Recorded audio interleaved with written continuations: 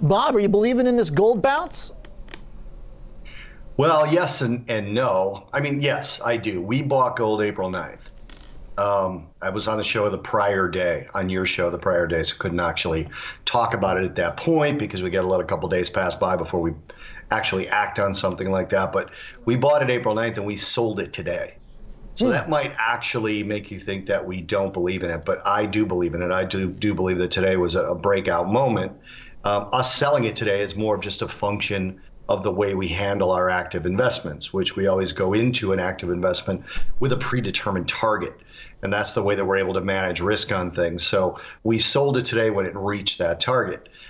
We would need a pullback for it to get back in. That doesn't mean, though, that we don't think it can go higher. One thing I think people do wrong when they invest actively is they want to sell the absolute top. And I can count on one hand minus a digit how many times I've bought the low and sold the top in 27 years of doing this.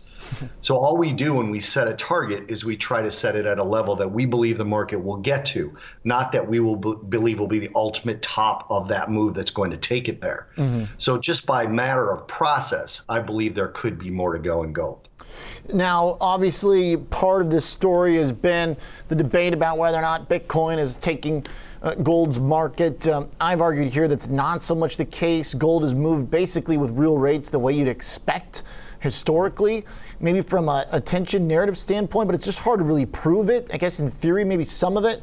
But if we just go with rates as kind of an indicator here, you know, Bitcoin pulling back a little bit and now generally going sideways over a healthy period here means gold is the winner. So what do you make of this, Bob? I mean, should we read into the relationship between them staying somewhat inverse, kind of?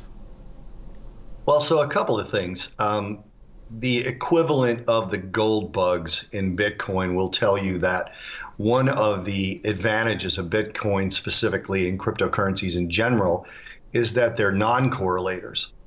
They don't correlate positively or negatively to much at all. That's what they'll tell you. I haven't done that research myself, nor has my partner, Mike Arnold. We haven't looked at it from that perspective yet. But if that's true, then you're always going to be looking at short-term relationships. And that short-term relationship that you mentioned of rates versus real rates versus gold has actually been the determining factor. The breakout with volume today in gold comes on another day lower of rates, where inflation expectations in the last batch of data that predicts inflation, whether it's PCE or Michigan sentiment, have not dropped off much at all. So you're seeing real rates continue to fall. You're seeing nominal rates continue to fall. And that now brings about the need for some investors for an inflation hedge. If you believe inflation is coming and rates are going up with it, there's your inflation hedge. Hopefully long-term rates will help to cool this inflation, as has happened basically in the last 2 decades or so. If they're not doing it, if the Fed is going to be successful keeping even medium-term rates, meaning the 5-year out to maybe the 7-year lower, and they're fighting that, then there is no inflation sort of buffer or headwind. Then something like gold will win, and Bitcoin is not at least proven to be an inflation hedge yet. People put Bitcoin ahead as a high beta store value. That's your phrase. I stole it. I continue to use it. I look at it as a high beta store value. I look at it as when the Fed is printing money, as long as Bitcoin is allowed to legally exist, it's a good place to store a part of your investable assets.